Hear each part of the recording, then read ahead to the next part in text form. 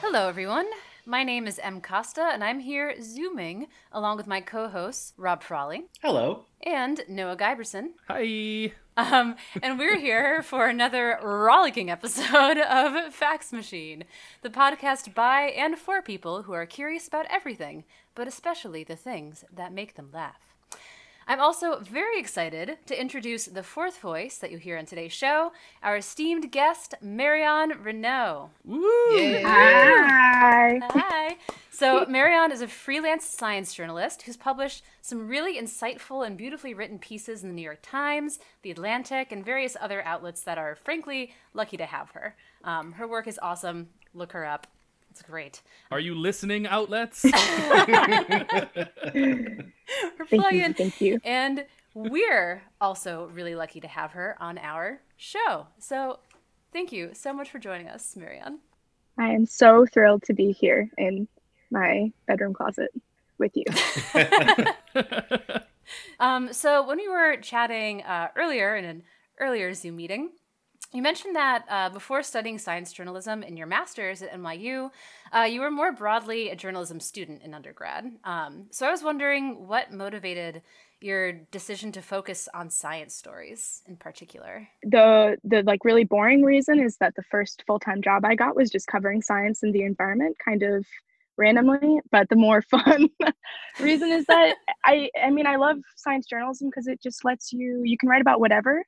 You know, there's really nothing in the world that somehow can't be explained by a scientist or investigated by research, or, you know, it's sort of a free pass to write about everything and anything. And I thought that was really exciting and kind of a fun way as a curious person to really have a hall pass to do all kinds of stories. Can I ask, even with all that freedom, do you have a beat? Like, is there a corner of science that you consider yours? Well, I really like writing about weird animals, which will I think come in handy. It'll come in handy today, and then, you know, obviously the last couple of months I've written a lot more about healthcare and health. But I do like writing about ecology and invasion, and I like to think I have a little mini beat on species that are both invasive and imperiled, which is a really interesting cross section of Cool. animals. So actually, speaking of that, I kind of peeked at your previous clips, and you definitely write about like a wide range of things. But I was wondering, so there's one article that I saw called "What the Heck is a Haboob?" And I'm compelled to ask, what the heck is a haboob? So, and I actually wrote this a couple months ago, so you might want to fact check what I have to say, but a haboob is essentially like a dust storm. Usually it's like in the front edge of a thunderstorm, there'll be, I really hope no one who's like a meteorologist is listening to this, but like, you know, it's at the front. Marianne, nobody's listening to this. You know, Don't worry at all. storm front, and then like it will push in like a arid area, like the storm front will like pick up dust and push Gotcha. and push it into an area. It can just sort of be, you can be sitting on your porch and then like a minute later just be like literally in the middle of a dust storm. So in today's episode, we're exploring a theme of uncharisma. So inventions, organisms, systems, what have you, that due to their unremarkable or unappealing connotations are often overlooked, and so go unrecognized for the crucial and sometimes surprising functions they serve in keeping our ecosystems and even our lives running smoothly. So we're going to start off by swapping stories, whose subjects, as you'll see, are all more than meets the eye, and then we'll wrap things up with a pub-style trivia quiz loosely inspired by the theme. So, without further ado, Rob, what have you got for us? So this week I learned all that slithers is not cobra. Oh. Really couldn't land that joke, but I got halfway through it and I liked it. Oh no. I really thought that was going to rhyme with the gold or something. Nope. Yeah, You know, honestly. there's nothing. Oh, is that what literally it have a was? tab. Yeah, so And you said it so wanted- slowly to build it up too, but it built to nothing. I was just so enamored with how well the first half fit that I didn't really mind that there was nowhere to go with it. Maybe they'll be so well- excited that they'll just let the second half Yeah. just flop, and it'll still They'll be a hit. forget Well, about you- it when they think back to the first half of the Oh, I show. stopped listening after Slithers. You know what they say? You know what they say about Rob? All that dithers is not bold. Ooh. You're burnt. Wow. I think. Okay. I have to look up dithers, but I think you're right. But yeah, basically, to say it like a normal person, there are things that are slithering that are not snakes. And so what I learned is that there's a clade of vertebrates with no legs that not only isn't a snake, they're not even reptiles. So today we're talking about Sicilians, the amphibious snake imposters. That's a great name for a band. Yeah, amphibious snake imposters. But Coming to sit also- near you. But also, can we get a quick spelling of that just to spell what that might also sound like in terms of Yes. a group of people? Right, yes. And so something that I'm really afraid of is our Italian listenership and all the things I'm about to say about Sicilians and not Sicilians. There we go. Yeah. But it is spelled Caecilian, Sicilian, or Sicilian, but not Sicilian. Like, do they live around Mount Etna? Closer to there than here, but no. So Okay. they have a really particular range that we're going to talk about. And the good news is, if anyone gets a soundbite of this, of me saying something disparaging about Sicilians, luckily Sicilians are not known for having tempers or holding Legs. grudges. Or legs. But so Wait, which one are you talking about? I'm keeping it up in the air. I don't want anyone to know. I want Okay. plausible deniability the whole way. But so speaking about Sicilian amphibians, it wasn't that long ago that I even really came to terms with the fact that there are legless lizards that are not snakes. Yeah. Like I think this is a thing that we really like just glide over in elementary school. How many legs does it have? 0. Does it have bones? It's a snake. Otherwise, it's a worm, and that's it. That's like kind of like this is kind of how I organized my young life. And Now go to recess. I'm hungover. That was basically school. stop asking questions. I'm gonna put on a video. Pop in a VHS. But Take a so- nap. Sleep it off. But so there are animals like glass lizards, which are legless lizards, which evolved to lose their legs from four-legged lizards, which, to be very clear, is different than snakes, which are legless, and they evolved from four-legged snakes. And so that's something that most of us have never seen. And the reason I say most of us is because they're essentially evolutionarily gone, except every now and then you'll find like a really interesting sample of a snake that has vestigial nubs, kind of like the polydactyl growths. And so I found an amazing video I'll share with you guys of a king cobra in India that has 4 like centimeter long legs, which is just fascinating. More like a king toe, bruh. So Okay. sorry. I'm still thinking Okay. about vestigial nubs. That's really cute. Yeah, It's a great right? name for a band. If we don't leave here with 5 science bands, And we don't leave. yeah, that's, Then exactly. that's when we know it's over. We're locked in. Oh, I feel like if I saw that, I'd want to give them like a high 1. Just like, boop. Yeah, that's essentially what these scientists did in this YouTube video that I'll share with Nice. you, but while also dealing with the fact that it's a king cobra. But take all of this great information and cast it aside, because that's reptile land, and we're not here to talk about reptiles, because honestly, reptiles are already kind of the better known and loved kind of scaly vertebrates. We're here to talk about amphibians. And so amphibians are kind of dominated in the public eye by frogs, toads, salamanders, right? Cute, crawly things that live in the water, have other kind of webbed features, and they're overall just kind of neat. So think instead of this creature called a Sicilian. Described by New York Times science writer and close personal individual I follow on Twitter, Catherine Wu. Oh, yeah. She calls them if a worm and a snake had a slimy, scandalous love child, it might look something like a Sicilian. I like how it has to be a scandalous love child. It can't just be like, just like a whatever normal, cool love Wholesome. child. Yeah. I mean, have you seen one? Mm. There, Some yeah. scandal involved. But It's so like these- if you these a animals- centipede without legs. Yeah, and they do range in size kind of tremendously. There are ones that are several inches long. The ones that I would say have gotten the most fame thus far can grow 3 to 5 feet. So they're fairly long amphibians. So they spend a lot of their time in water, though, as well. So that's what's interesting. So it depends on the species. Some species are much more adapted to water. Some are much more adapted to like living underground in muddy areas. Right. So yeah, there are several species that can live for hours underwater, and like that's kind of their primary habitat. So would you say that those Sicilians are sleeping with the fishes? That's pretty good, I think, actually. Yeah, I mean we're peaking early in Fact 1 with these jokes. This is the peak. I didn't. Oh, okay. It's all downhill from here. But so these animals are not like, if you've already Googled them, they're not particularly pretty. And they're simple, worm-like. A lot of them are annular or have rings kind of going down their body that makes them look like just giant earthworms.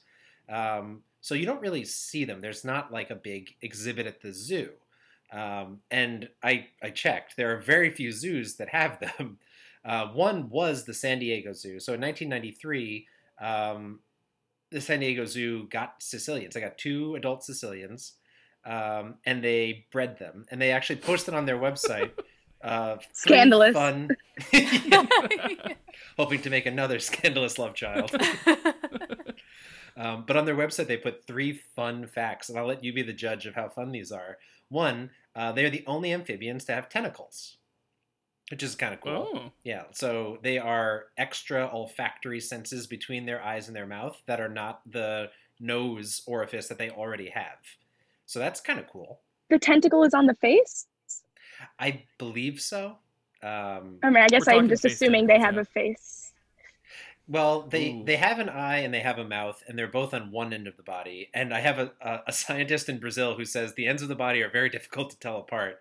But so Not a they're prominent something- tentacle. Yes, I would say that it's a tentacle that's oft overlooked, much like the entire species or clade of animals. Their second fun fact from San Diego is their name comes from the Latin for blind or hidden sacus, which is a good name because they have basically no eyes and they live underground.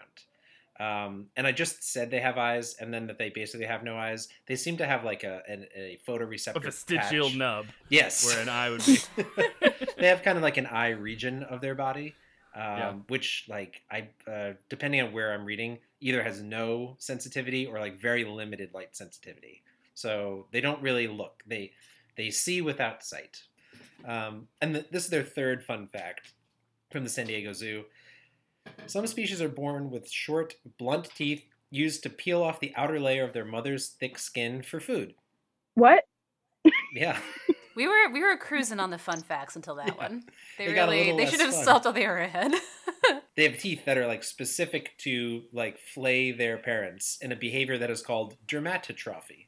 But do the parents like molt explicitly for that purpose? It does say the outer layer of the mother's thick skin, so that might be just like a special like that might be Yeah, the like- equivalent of like producing milk or like Yeah, I mean you're eating something that was produced by the mother's body in that sense. Like I mean Okay. we're probably not far from having Sicilian farms where we just grow big bloated amphibious snakes and then ship off like the finest cuts to like New York steakhouses. There's still a lot of 2020 left. That's true. You're not wrong. If it's, It if could it's It's on gonna my happen, it's bingo gonna card. happen now. The San Diego Zoo also posted one other fact that was not listed among their fun facts, which is that even though the zookeepers didn't know much about them, they ate 20 worms a week, which they were very impressed by. But despite that, the zookeepers never figured out how to display them. So for the approximately 10 years they had these animals, they were never on display because there was no way to see them because they just lived underground. So they have been kept. There's now a display at the National Zoo in DC, which has like a very, like basically a very thin display where they kind of go to the soil to get into the water, and they can be seen like in the clear water. And there's a few of them visible like most of the time. So the DC display seems to have gotten around these technical challenges that San Diego didn't. But so one reason that they're not very well known is because they're just super hard to see. And in that same article from the New York Times by Catherine Wu, she talks about how the researchers that search for them will be in the mud, like crawling around in rainforests around the equator, and they may find one every day or two. So it's like hours of work looking for these animals just to find one. But so that's kind of the picture of Caecilians, the amphibians that no one really cared about until July 3rd, 2020. And let me tell you what happened. Like just a few weeks ago, a pretty reasonable article in an online science journal, iScience, they released a preprint about a new and exciting finding. And it basically talked about how a lot of Caecilians that have teeth, they're toothed amphibians, and they actually have venom glands above their teeth. So this was kind of a new finding. And what's interesting is that the arrangement of the venom gland, and actually by breeding them, they found that the lineage of the cells that make the venom gland are the same as the tooth, which is how teeth develop in snakes that are venomous snakes. So the same mechanism of a venomous bite is present in venomous snakes and venomous Caecilians. But they are incredibly distant lineages. And so this led to like three big hypotheses. One is it is convergent evolution, and it's just like the most efficient way. The other is that they are like really long-standing kind of inherited traits from a common reptile amphibian ancestor. But no other amphibians display this venomous. Very few have venoms of this sort. And none of them have them through teeth. Like you may know that there are frogs that if you touch, they produce venoms, but none have this tooth gland venom the same way that these Caecilians do. And so that's why after thousands of Caecilian papers being published, after 150 other Caecilian papers in the year 2020, relative to scale, Caecilians blew up on July 3rd, 2020. And I want to do a quick exercise. This is just for the guests and hosts of Fax Machine, but we'll try to audio transfer it to the listeners. So using my Zoom technology here, I want to show you a quick graphic. So is everyone with me? Everyone see this? Yeah. This is Google Trends, which shows you the use of a word on Google. So this is for the last year, and on the top you can see this is percent of maximum usage. So it just spiked leading up to or on July 3rd, 2020. And it was the most searched ever. In the history of the term Caecilian. Because it says 100% of max search. Yes. And so I think this is really interesting. It's not surprising that a big paper comes out and it kind of blows up, but for all, like 150 other papers were written, but a lot of science outlets, including the New York Times, National Geographic, they picked up this story and ran with it. The other thing I want to show on this slide, which viewers at home can't see, but there's a heat map of the United States that shows the density of the term. Do you see the number one state? Can anyone point that out? It's West Virginia. Yes. Really, really excited about these venomous amphibians. Well, maybe they aspire to be more like them, like almost Sicilians, West Virginia. Oh my God. Wow. Tiny eye patch lives sometimes underwater. Sorry, okay. Country I am toads, take me home. To the clade I belong. Nice. I am thrilled. So basically the moral of the story is these animals that are snake-like in many ways are actually possibly have all the things that snakes have, but none of the glory, right? They have venomous teeth. They live underground. None of the glory. I don't know. Snakes got there's whole kids shows about snakes. Name 5. I dare you to name 5 kids snake shows right now without Googling. The problem is the snake's rarely the good guy, but Yeah. that they still have the fame. But there's Sir Hiss from the 1976 Disney Robin Hood. Oh, Yeah. Very good. Okay. There's a children's show. Then there's the animated Redwall series by Brian Jacques, featuring another animated snake, main And Isn't then antagonist. there there's, Jungle Book? Yes. Jungle Book, yeah. And then there was that fun, quirky snake that was like treat yourself in the Bible really early on. I didn't finish that story. He was all but I like, think it turns out okay. live your best life, eat anything, it's a buffet. And so it's on that note that I'd like to kind of just say, maybe we could introduce Sicilians earlier in our children's lives. I think that's the solution to this problem. So instead of cats in children's, alphabet letter books, it goes, apple, bird, Sicilian. Right. I think that's it. N is Yeah. for nightmares, for example. B is for blood.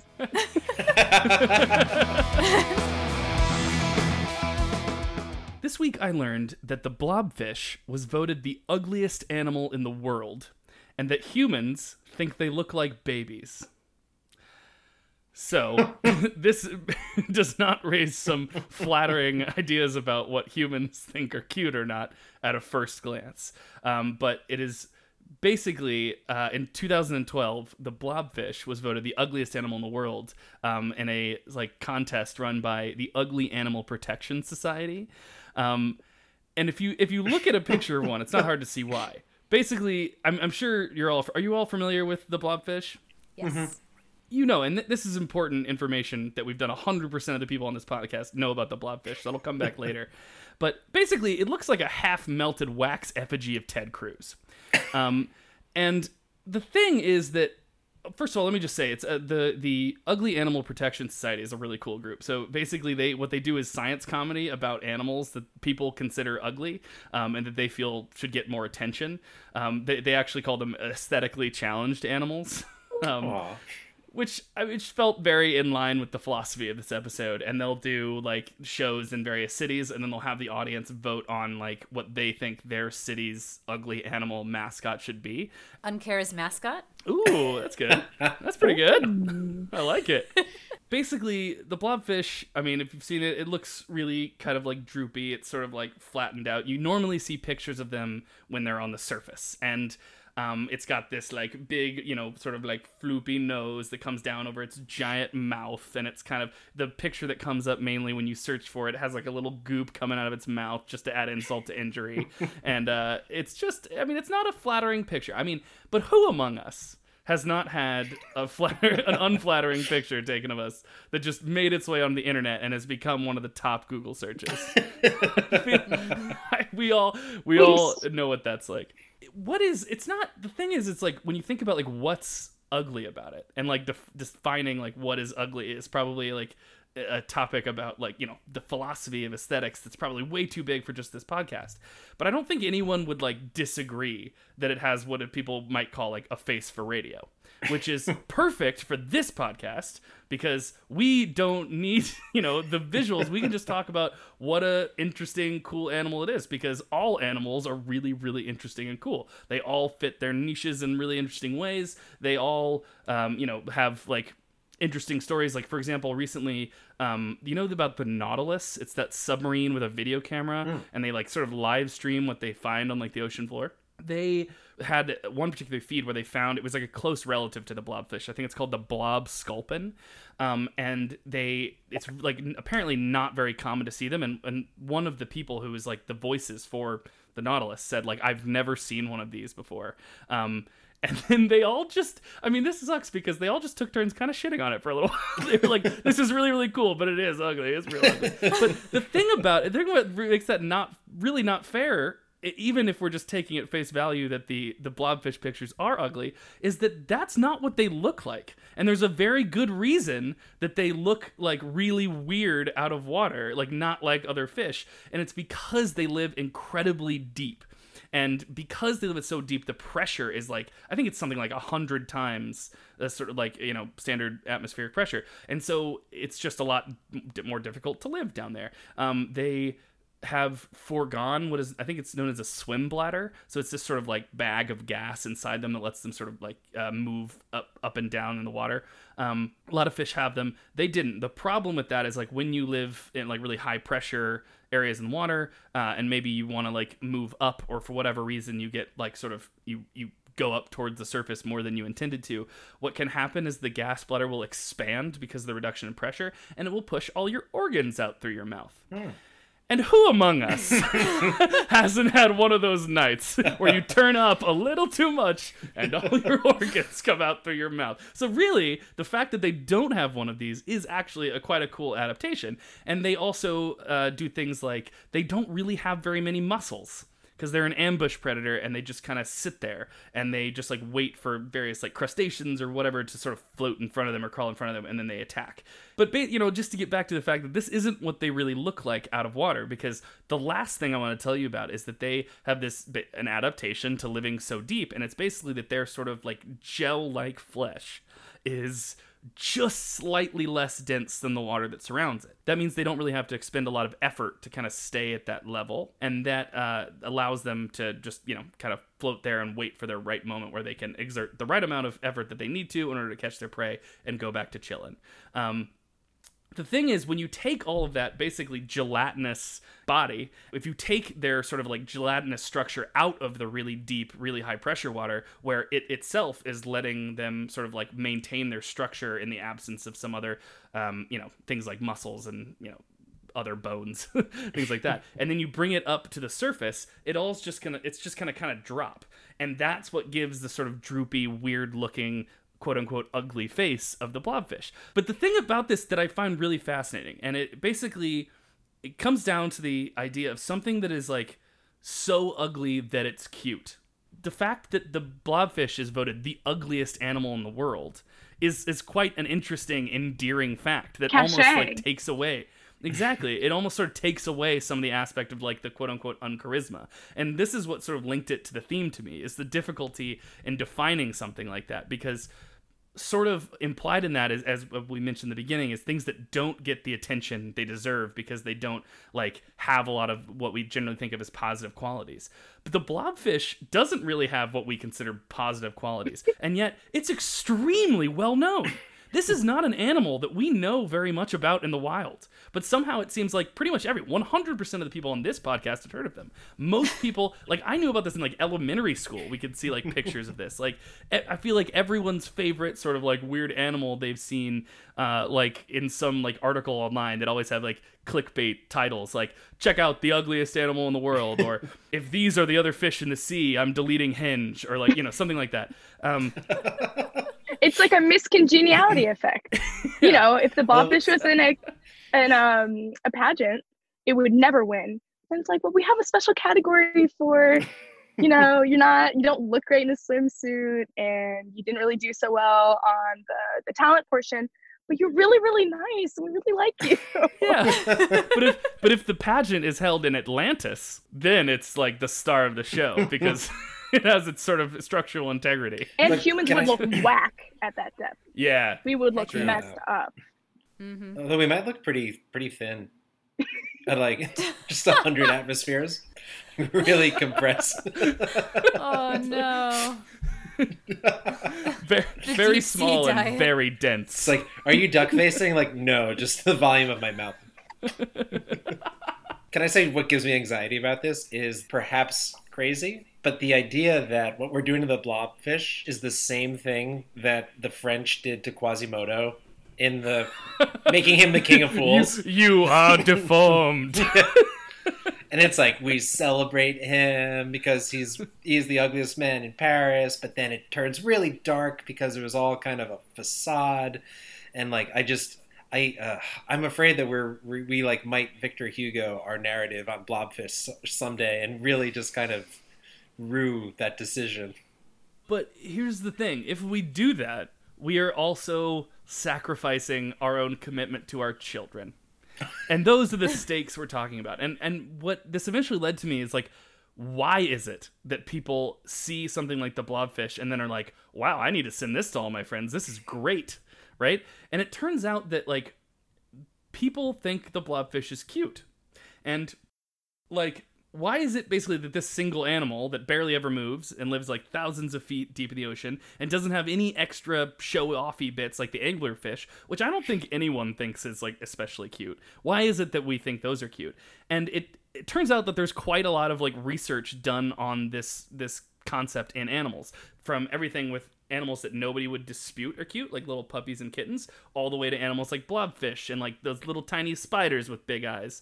And it turns out that some of those like really important figures that sort of trigger this are having big eyes, large heads, and soft bodies, which are part of a set of features known as baby schema.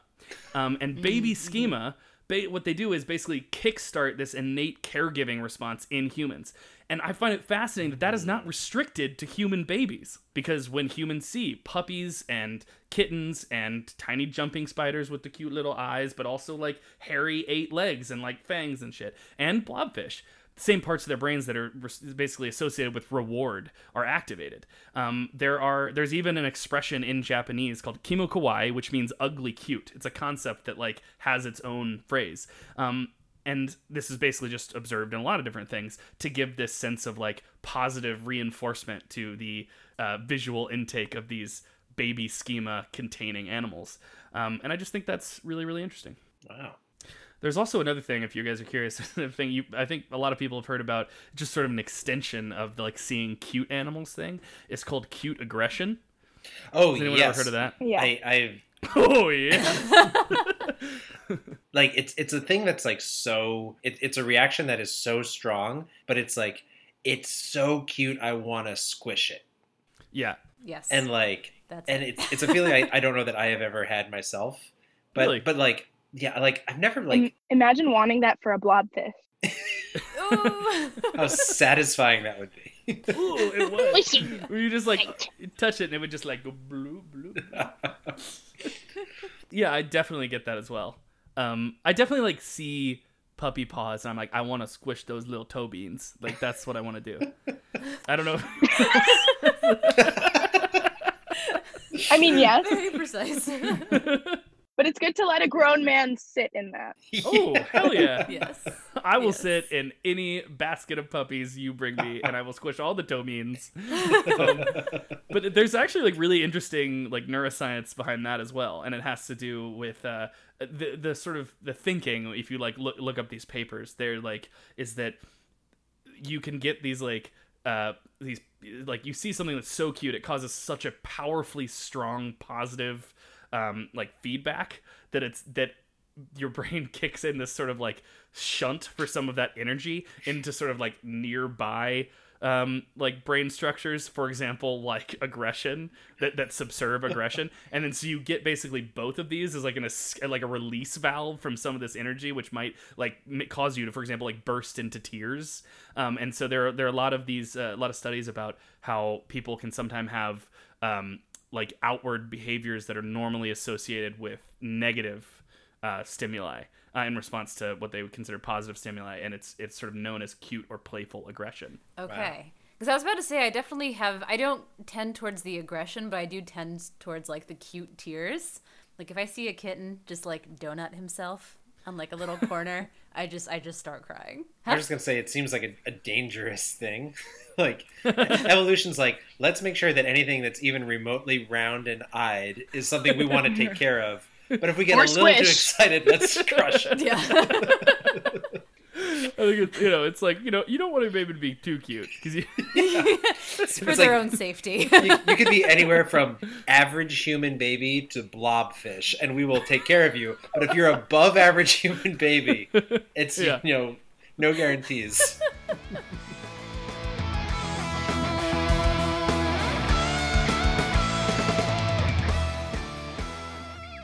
Okay, so I have a bunch of examples of uncharisma, and I've organized my notes to be a progression. It's a tasting menu with a progression, with like the most sort of benevolent, kind of uncharismatic, to what I think is probably the ultimate uncharisma, example of uncharisma.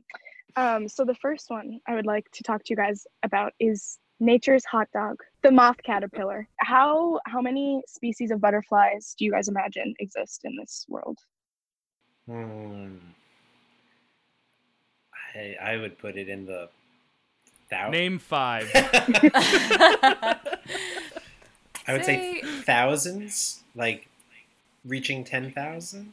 Yeah, I'm thinking in the order of like tens of thousands.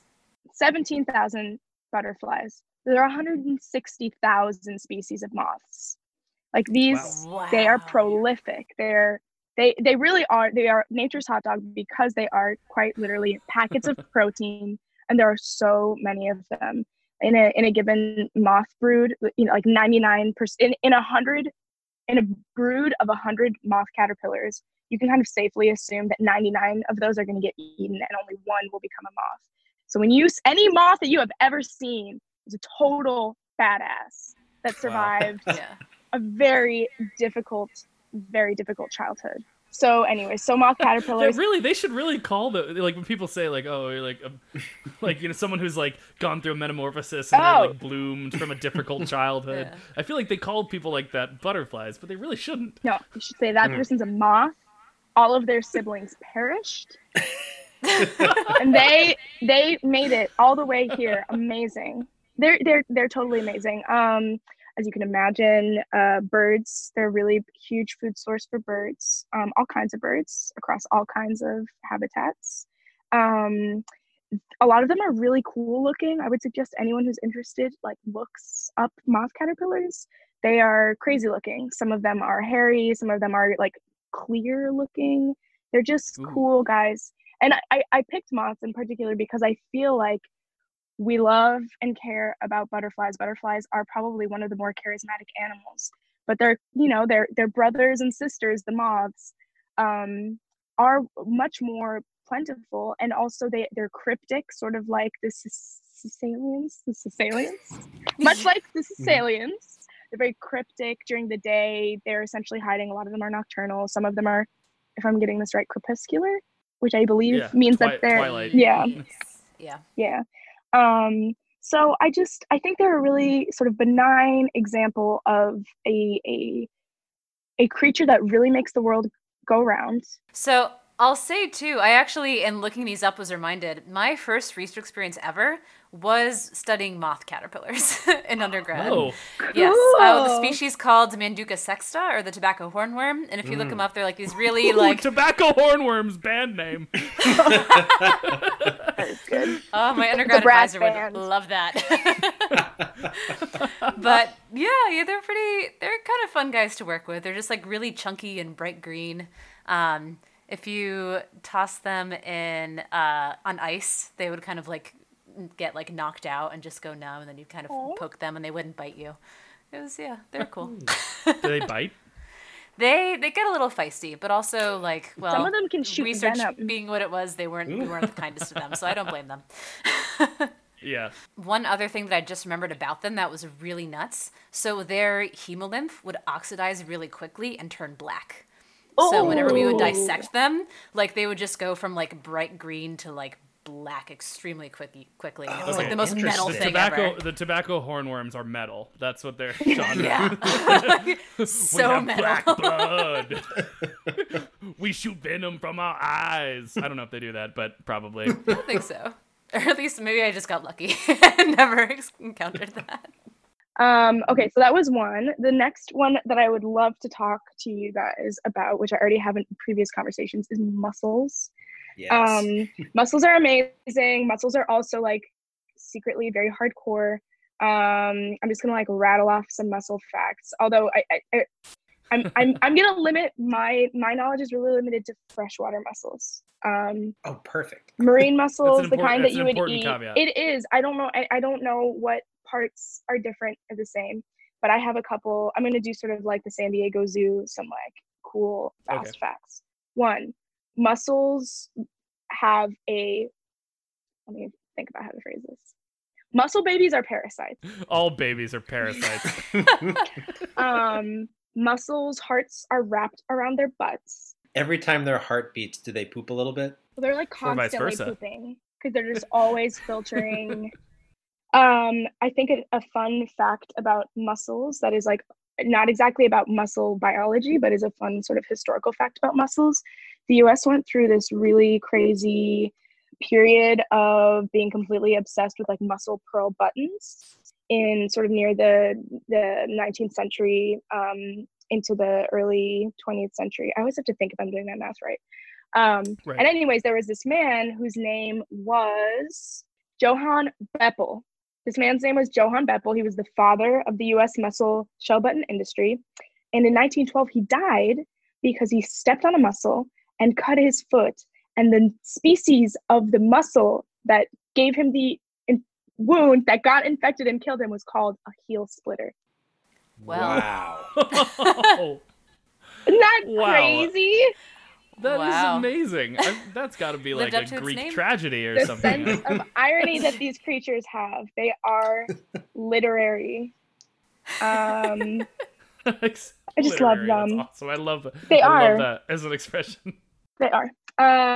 Their names are really fun. You've got Fine Lined Pocketbook. You've got the Downy Rainbow. The Downy Rainbow. It's Brad- soft and colorful. Wait, this is just a whole bunch of band names. Is what it is. Fragile Paper Shell. Ooh. Okay. Elephant Ear. Monkey Nice. Face. Heel Splitter, which we talked about. Fuzzy Yeah. Pig Toe. Fuzzy Pig Toe. Ah! This is And just like I feel kindergarten. like some cute aggression for that Ma- last one. The magnum opus, the Orange Foot Pimpleback.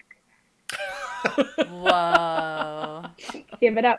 Oh man. Holy damn. They can be as small as a quarter. They can be as big as a frisbee. Their shells can be as thin as a Wow. dime or as thick as a finger. I think it's worth acknowledging that mussels, in particular to humans, render really important services. There's this really great book for anyone who is, if this conversation inspires anyone to learn about freshwater mussels, there's this veterinarian, Abby, I think her last name is pronounced Gasco Landis. She wrote this book in 2017. It's called Immersion. It's a fabulous read. It's so good. And in it, she describes a lot of the different things that mussels do. And in that, she mentions, most of the water that are bound for our reservoirs and our faucets have probably passed through the interior of a freshwater mussel, because they are anchors of freshwater systems and rivers. And because, in particular, in North America, there are so many of them, and they have historically been plentiful. We owe a lot to them, even if we never really know it. They filter a lot of gunk out of our water. Next, Can I? I'm sorry. I want to just really quickly. I wanted to say also on mussels.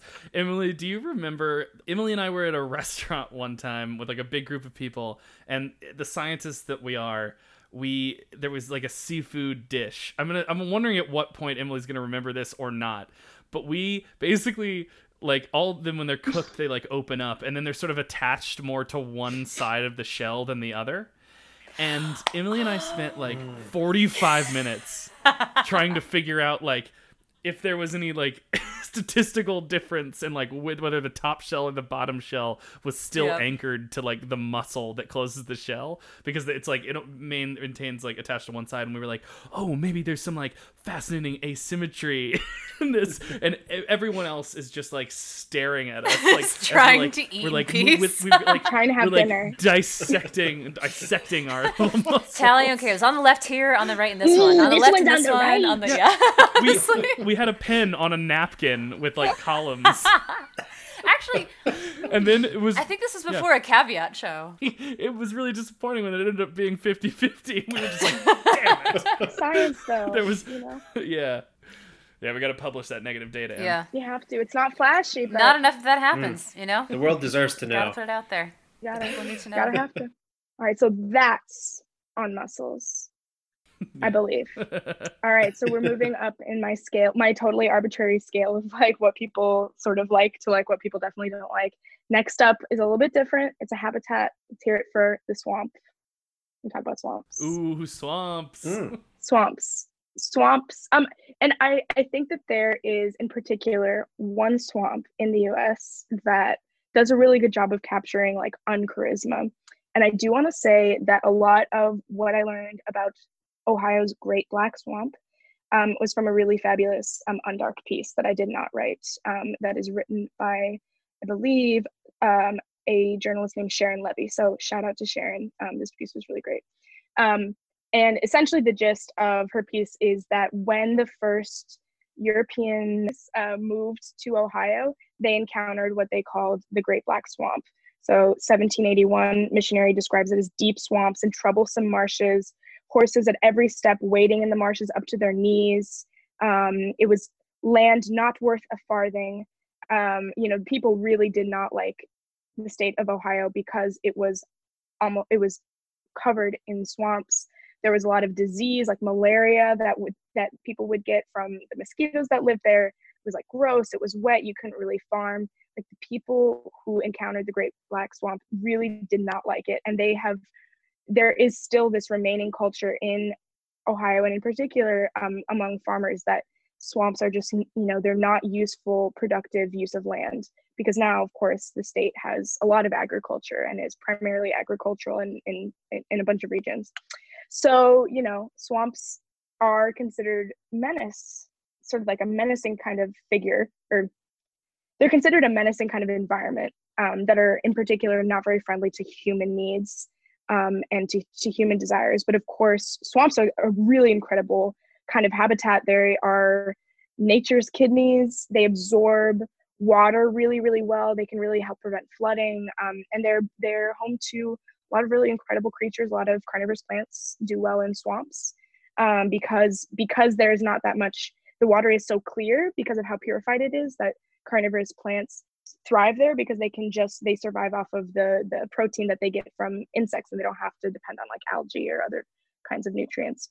And what's interesting about Ohio is that the state has a really big toxic algae problem in the summers in Lake Erie. And one of the proposed solutions is to revert some of the farmland, certain portions of it, back to swamps to help with some of the ground filtration power of swamps, and use that to help with the toxic algae problems that come from runoff from farms and end up creating these really massive toxic blooms in Lake Erie. So it's swamps. All right. So we're here. We're 4 out of 5. We're almost there. This one, I think there's a really big gap between swamp and this one. Because I think that very few people like this one. Cockroaches. I'm going to talk cockroaches.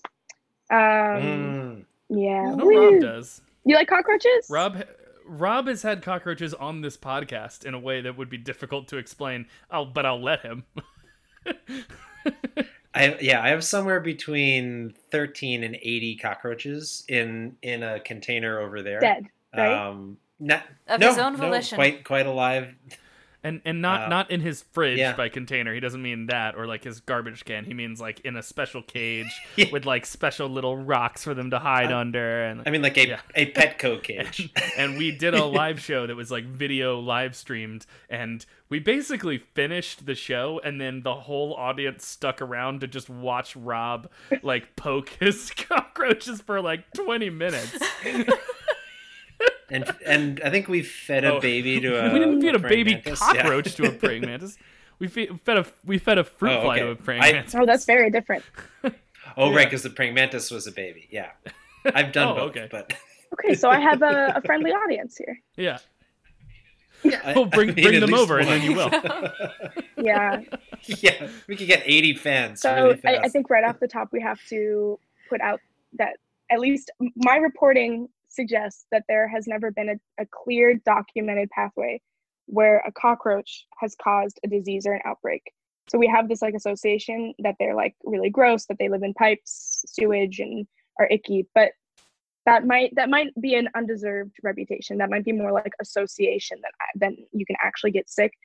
Cockroaches have been known to like produce allergens and give people asthma, so that's like a real thing, a real like negative for cockroaches. But I just wanted to dispel the sort of overarching reputation that they have as being, disgusting disease carriers, pathogens. Cockroaches, if you can open your heart a little bit, I think that they have some amazing qualities. Where to start? Okay, so one kind of cool thing about cockroaches is that they have been around as kind of famously for 300 million years. They're very old and they are very good at survival. They tend to inhabit sort of hazardous, unsanitary places that might have a lot of pathogens, and they're able to survive kind of being steeped in pathogens all the time with a really kind of amazing defense mechanism in which they produce these when they detect potentially harmful microbes, their bodies produce proteins, antimicrobial proteins, and researchers are now trying to figure out if they can sequence and reproduce some of these to help develop products that might be used in a clinical setting to to fight like what are they called? Like super bugs. Yeah. Super bugs. Yeah. Cool. Yeah. So like trying to harness. It's ironic. Super bugs versus super bugs. Engineers are really interested in cockroach movement because a lot of it is really amazing.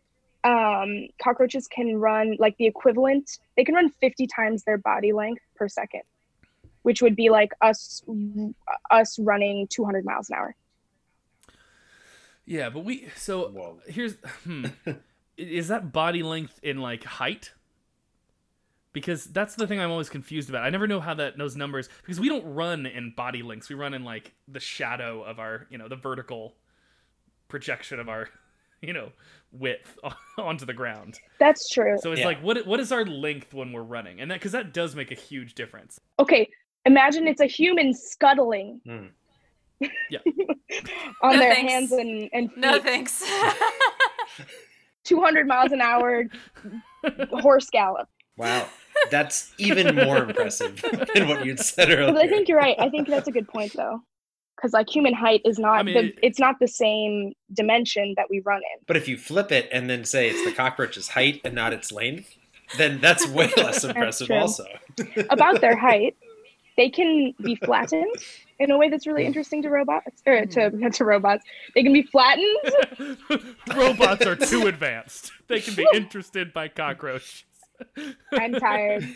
Robots go home in their robot magazines. They can be flattened to the height of 2 pennies, which I think is pretty cool. It's pretty flat compared to like what they normally look like, and they can withstand forces that are about equivalent to 900 times their body weight. So they move fast. That makes ants look like chumps. Totally. The number is like 500, right? That's what everyone says. And I have 900 times in front of me, which I think is for roaches, which is pretty cool. Yeah. And it does make a lot of sense, right? If you want to like create a robot that can go through rubble during and after an earthquake to rescue people, you would want it to be good at like potentially getting crushed or fitting through really small places, like deforming itself to So it's inspirational. There are engineers who really look at the cockroach and go, I want to do that. I have a fifth. Okay. Maggots. Without maggots. We were all afraid it was going to come to this.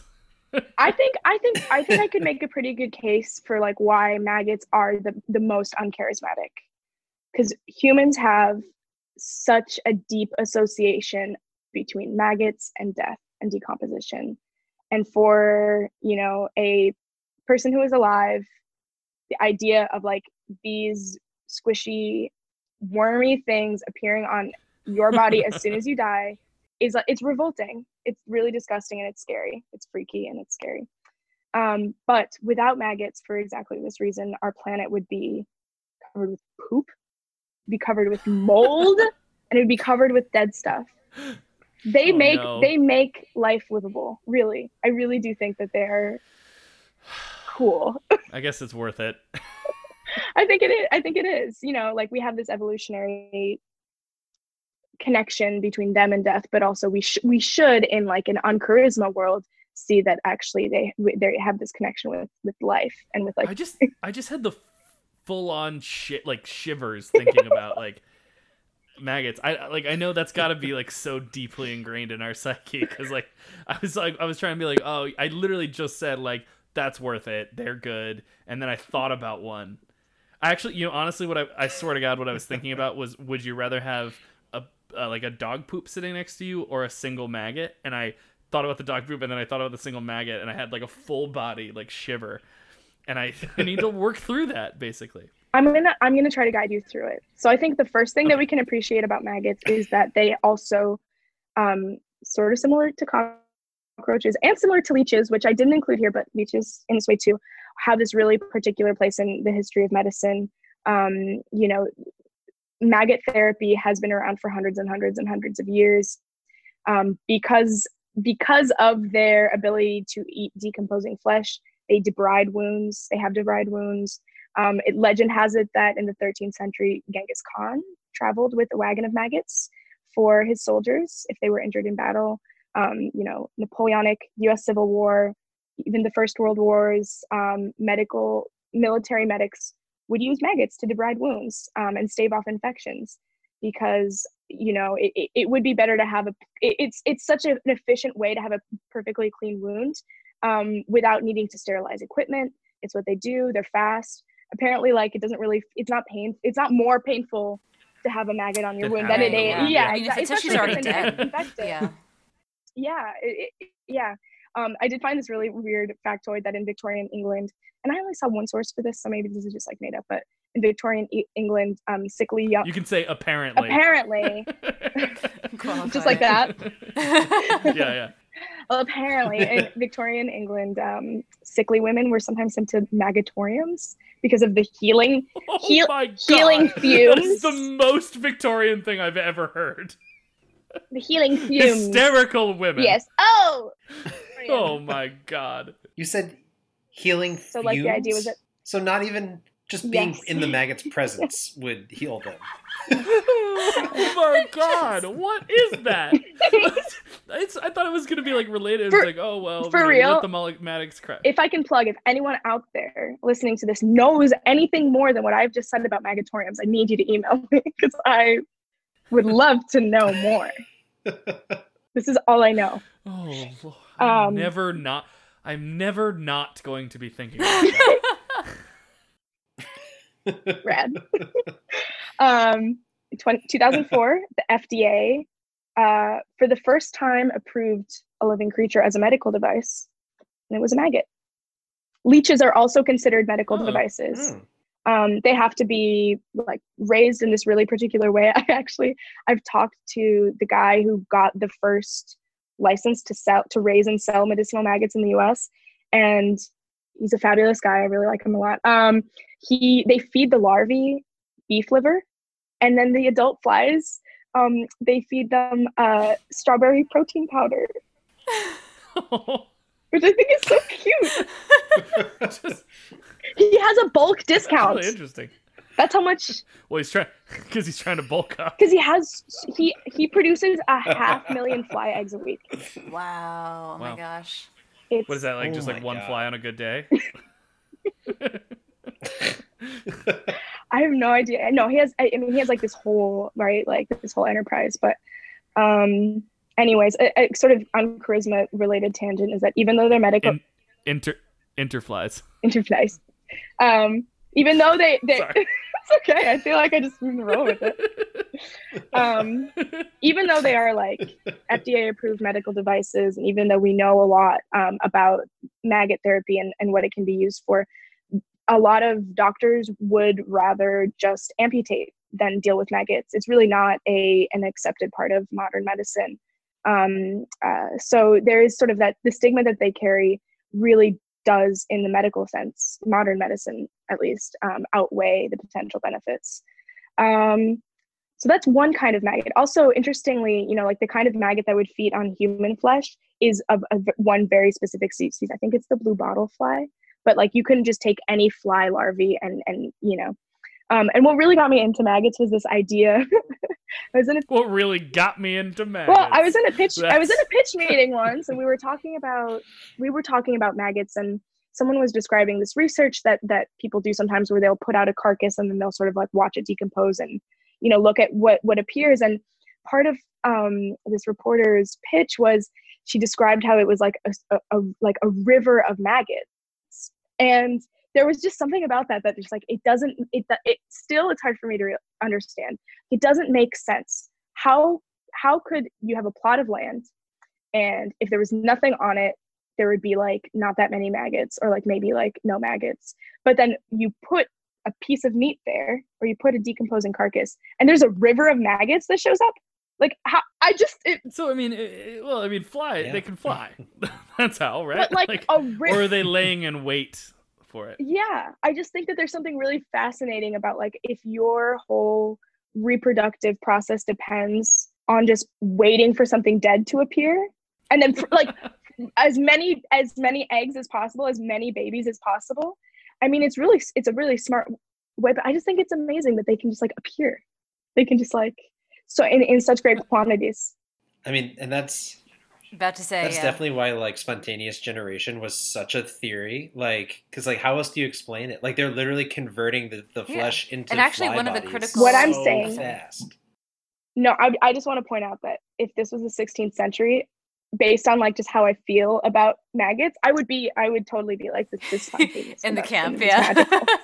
You would definitely have written a sonnet about it if this was the end of the 16th century.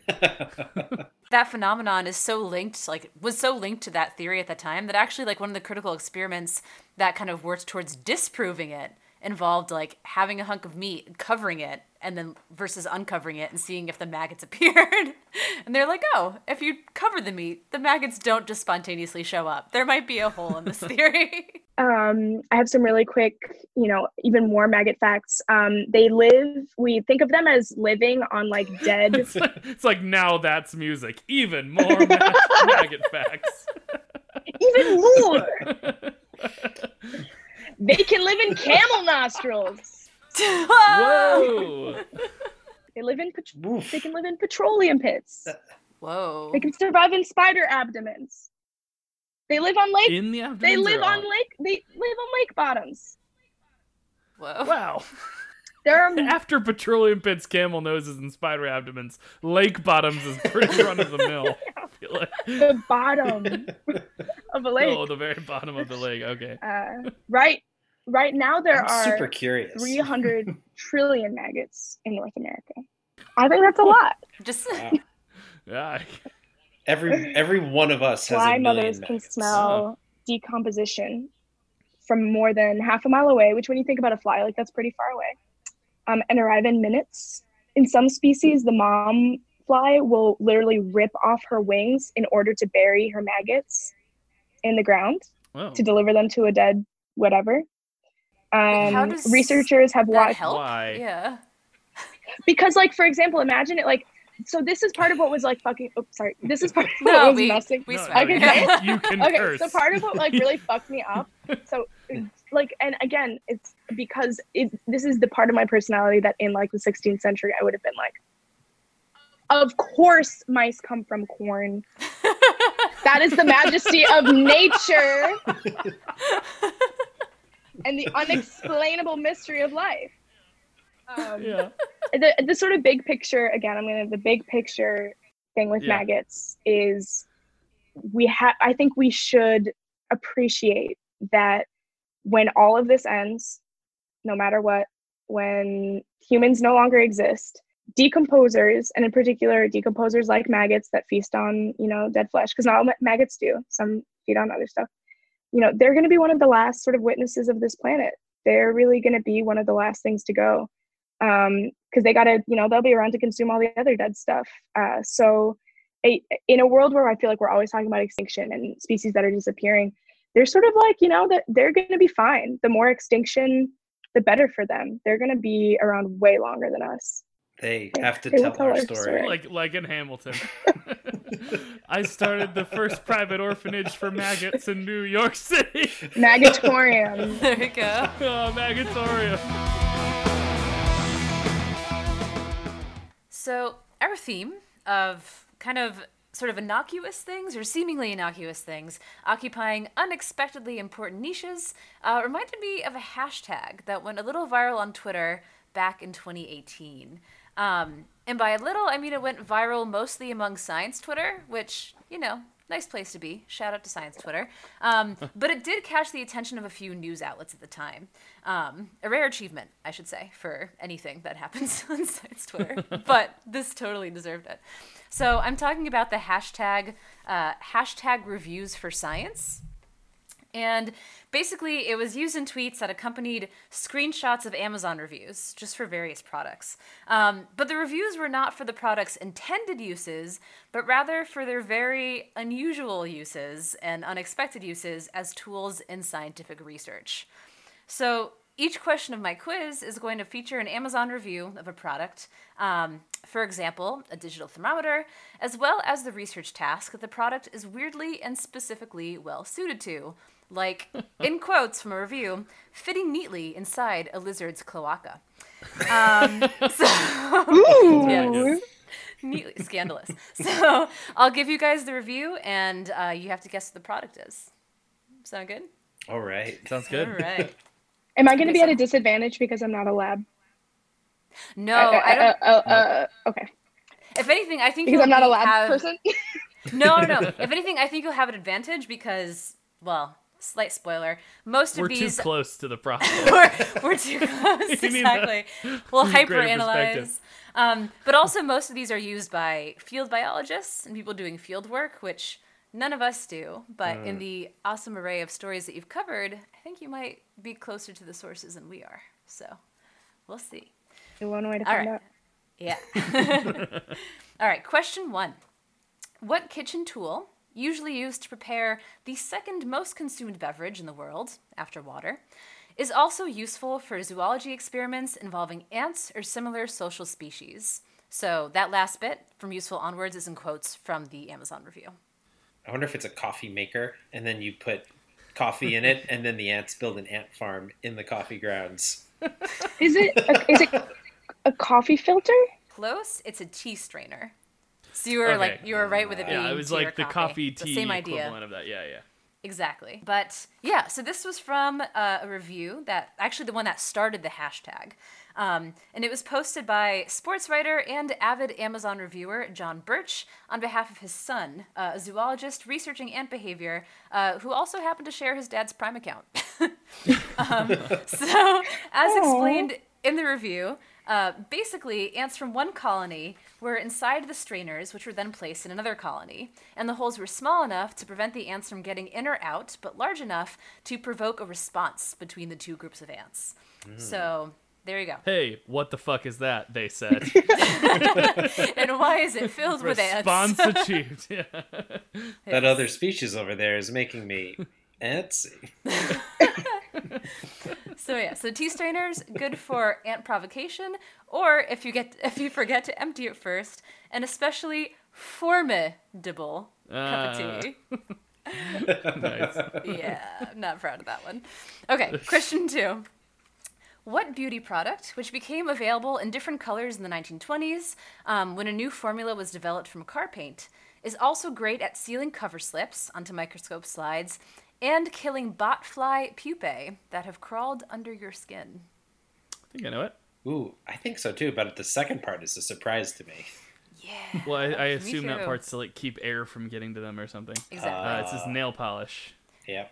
Yes. I use this daily on my slides Yeah. And actually, my to like first seal in the cell juices. pretty much. Whoa, this is all new to me. Yeah. Yeah. I remember actually in my first lab rotation, like in grad school too, like one of the postdocs like asked someone, like a tech, to run out for nail polish, and they came back with like nail polish with glitter, and they were like, "No, it needs to be totally clear." And I was like, "What's going on over there?" It's like, if you don't want it, I'll take it. It's cute. Like, that's fine. But yes, so nail polish was given 5 stars by conservation scientist Dr. Aaron Jacob, who wrote, "Must have in any tropical rainforest first aid kit. Apply topically over entrance to botfly pupae until the maggot dies, and then extract. And colored polish helps track infestation over the course of a field season. Also festive." Huh. Ew. Yeah, so interesting. Question 3. What product, first patented by Johnson & Johnson in 1898, and at the time used the same material as medical stitches, is also useful as a lizard lasso. Is it floss? Yes! Oh, great. Nice. So I was actually, in looking into the history of dental floss, which I don't often do, very surprised that it actually took that long for it to come around. But it was only invented in 1819 and then only became commercially available at the end of the 19th century. So anywho, this one was from Dr. Sarah Pierce, Ireland officer of the Botanical Society of Britain and Ireland, which I have to say just sounds like the most pleasant job imaginable. But yeah, she described that floss works great as a noose to collect small lizards, pretty durable but can snag on undergrowth. No comment from lizards on the mint flavor. Question 4. What decoration, which first appeared on a Christmas tree in New York City in 1882, apparently can also be used in the lab to get mosquitoes in the mood? Popcorn? I like that.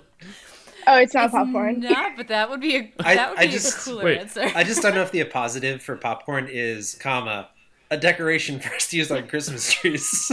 Like the popcorn strings. Oh, no, The I get strings, it. yeah. That's the thing. garlands, Yeah, that's true. But like that's maybe second. I was like, on what's this. the most primitive Christmas tree decoration? Yeah, Christmas popcorn. tree. That smells funny. Candles. Yeah. Yeah, I think 1882, what was a hot new the thing? incandescent lights. So like, are we Oh. Christmas, like a string of Christmas lights? Yes, Wow. exactly. So this review is from Erin Ross, a scientist turned science journalist. And she wrote, we couldn't get Triceriatus mosquitoes to mate in the lab, but then we hung these mood lights and no more forced mating. Question 5.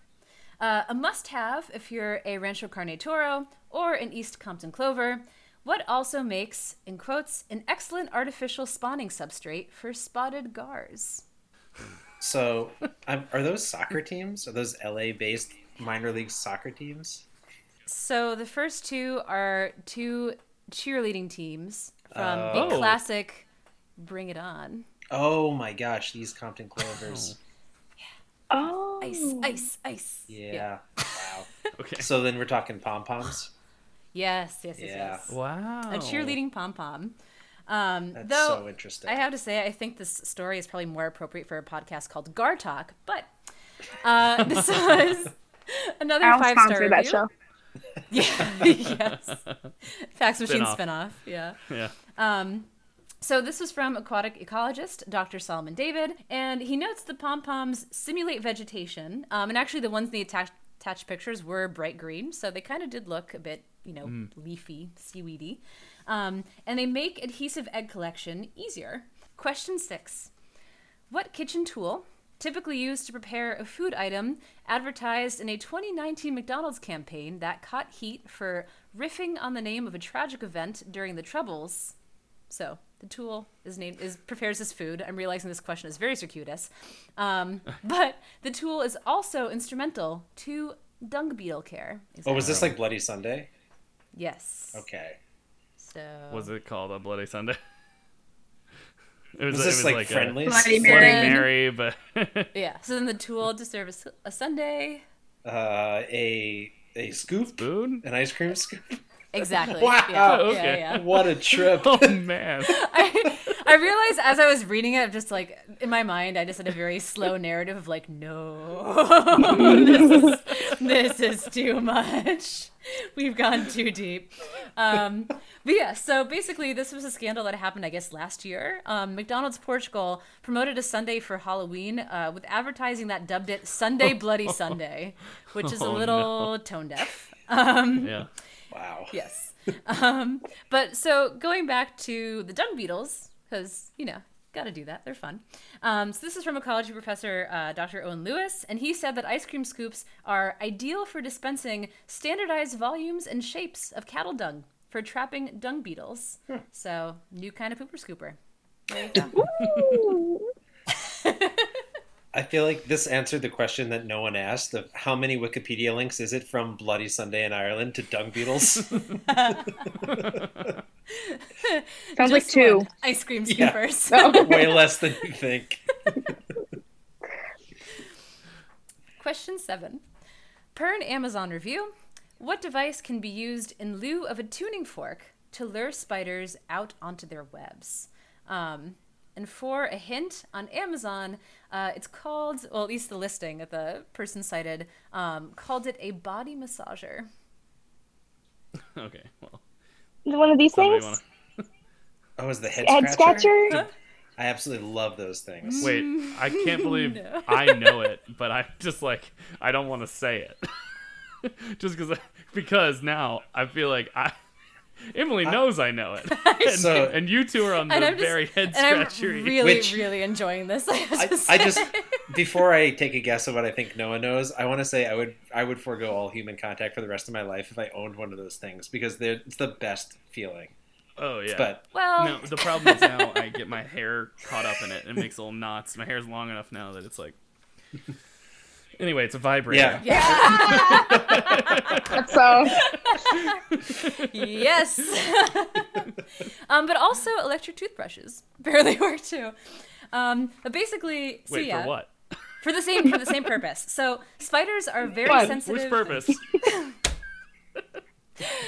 The spiders, but let's delve in. So spiders are very sensitive to vibrations through their gorgeous, amazing little legs. Still love spiders. Because when their prey gets stuck in the web, they cause vibrations as they're trying to struggle, to get free. However, spiders are particular with this sensing in that they only respond to vibrations within certain ranges of amplitude and frequency, matching that of prey thrashing about in a web. So if you want to trick a spider, there's some prey in its web and that should come out and feast, you've got to produce particular vibrations. So traditionally, people used to use a tuning fork to do this kind of research, literally just to get a spider to come out so they could look at it, study it, what have you. But annoyingly, you have to continuously strike it, to get it to vibrate and then use it. But it turns out that, for more modern research, electric toothbrushes and vibrators work just as well. And I will say, though the review from zoologist Dr. Alistair Gibbons notes a special advantage of vibrators, which is that multiple speed settings are fantastic for the diversity of web builders and to simulate different prey species. So, all right, question 8. Oh, man. We made it this far. Oh, boy. Question 8. What container, which normally holds a hyperbolic paraboloidal snack, is also a cost-effective storage option for tree cores? Pringles. Yes, exactly. So yeah, Pringles are famously hyperbolic paraboloids, or saddle-shaped. It's like another mathematic term for it. And they're specifically designed as such to keep them steadily in place in their packaging and also strengthen them against being crushed when stacked on top of each other. And I'm not sure if this is I think it's apocryphal, but supposedly a bunch of computer modeling, with supercomputers. Apparently, there we go, went into designing Pringles because there was a problem with them just arriving at grocery stores broken. It was that, and also finding the perfect recipe that would still make them tasty and durable, though I still think they win more on the durability than the tastiness, but I think we covered here in maybe one of the first 5 episodes, they are 40% potato by mass. Oh, yeah. Well, there you have it.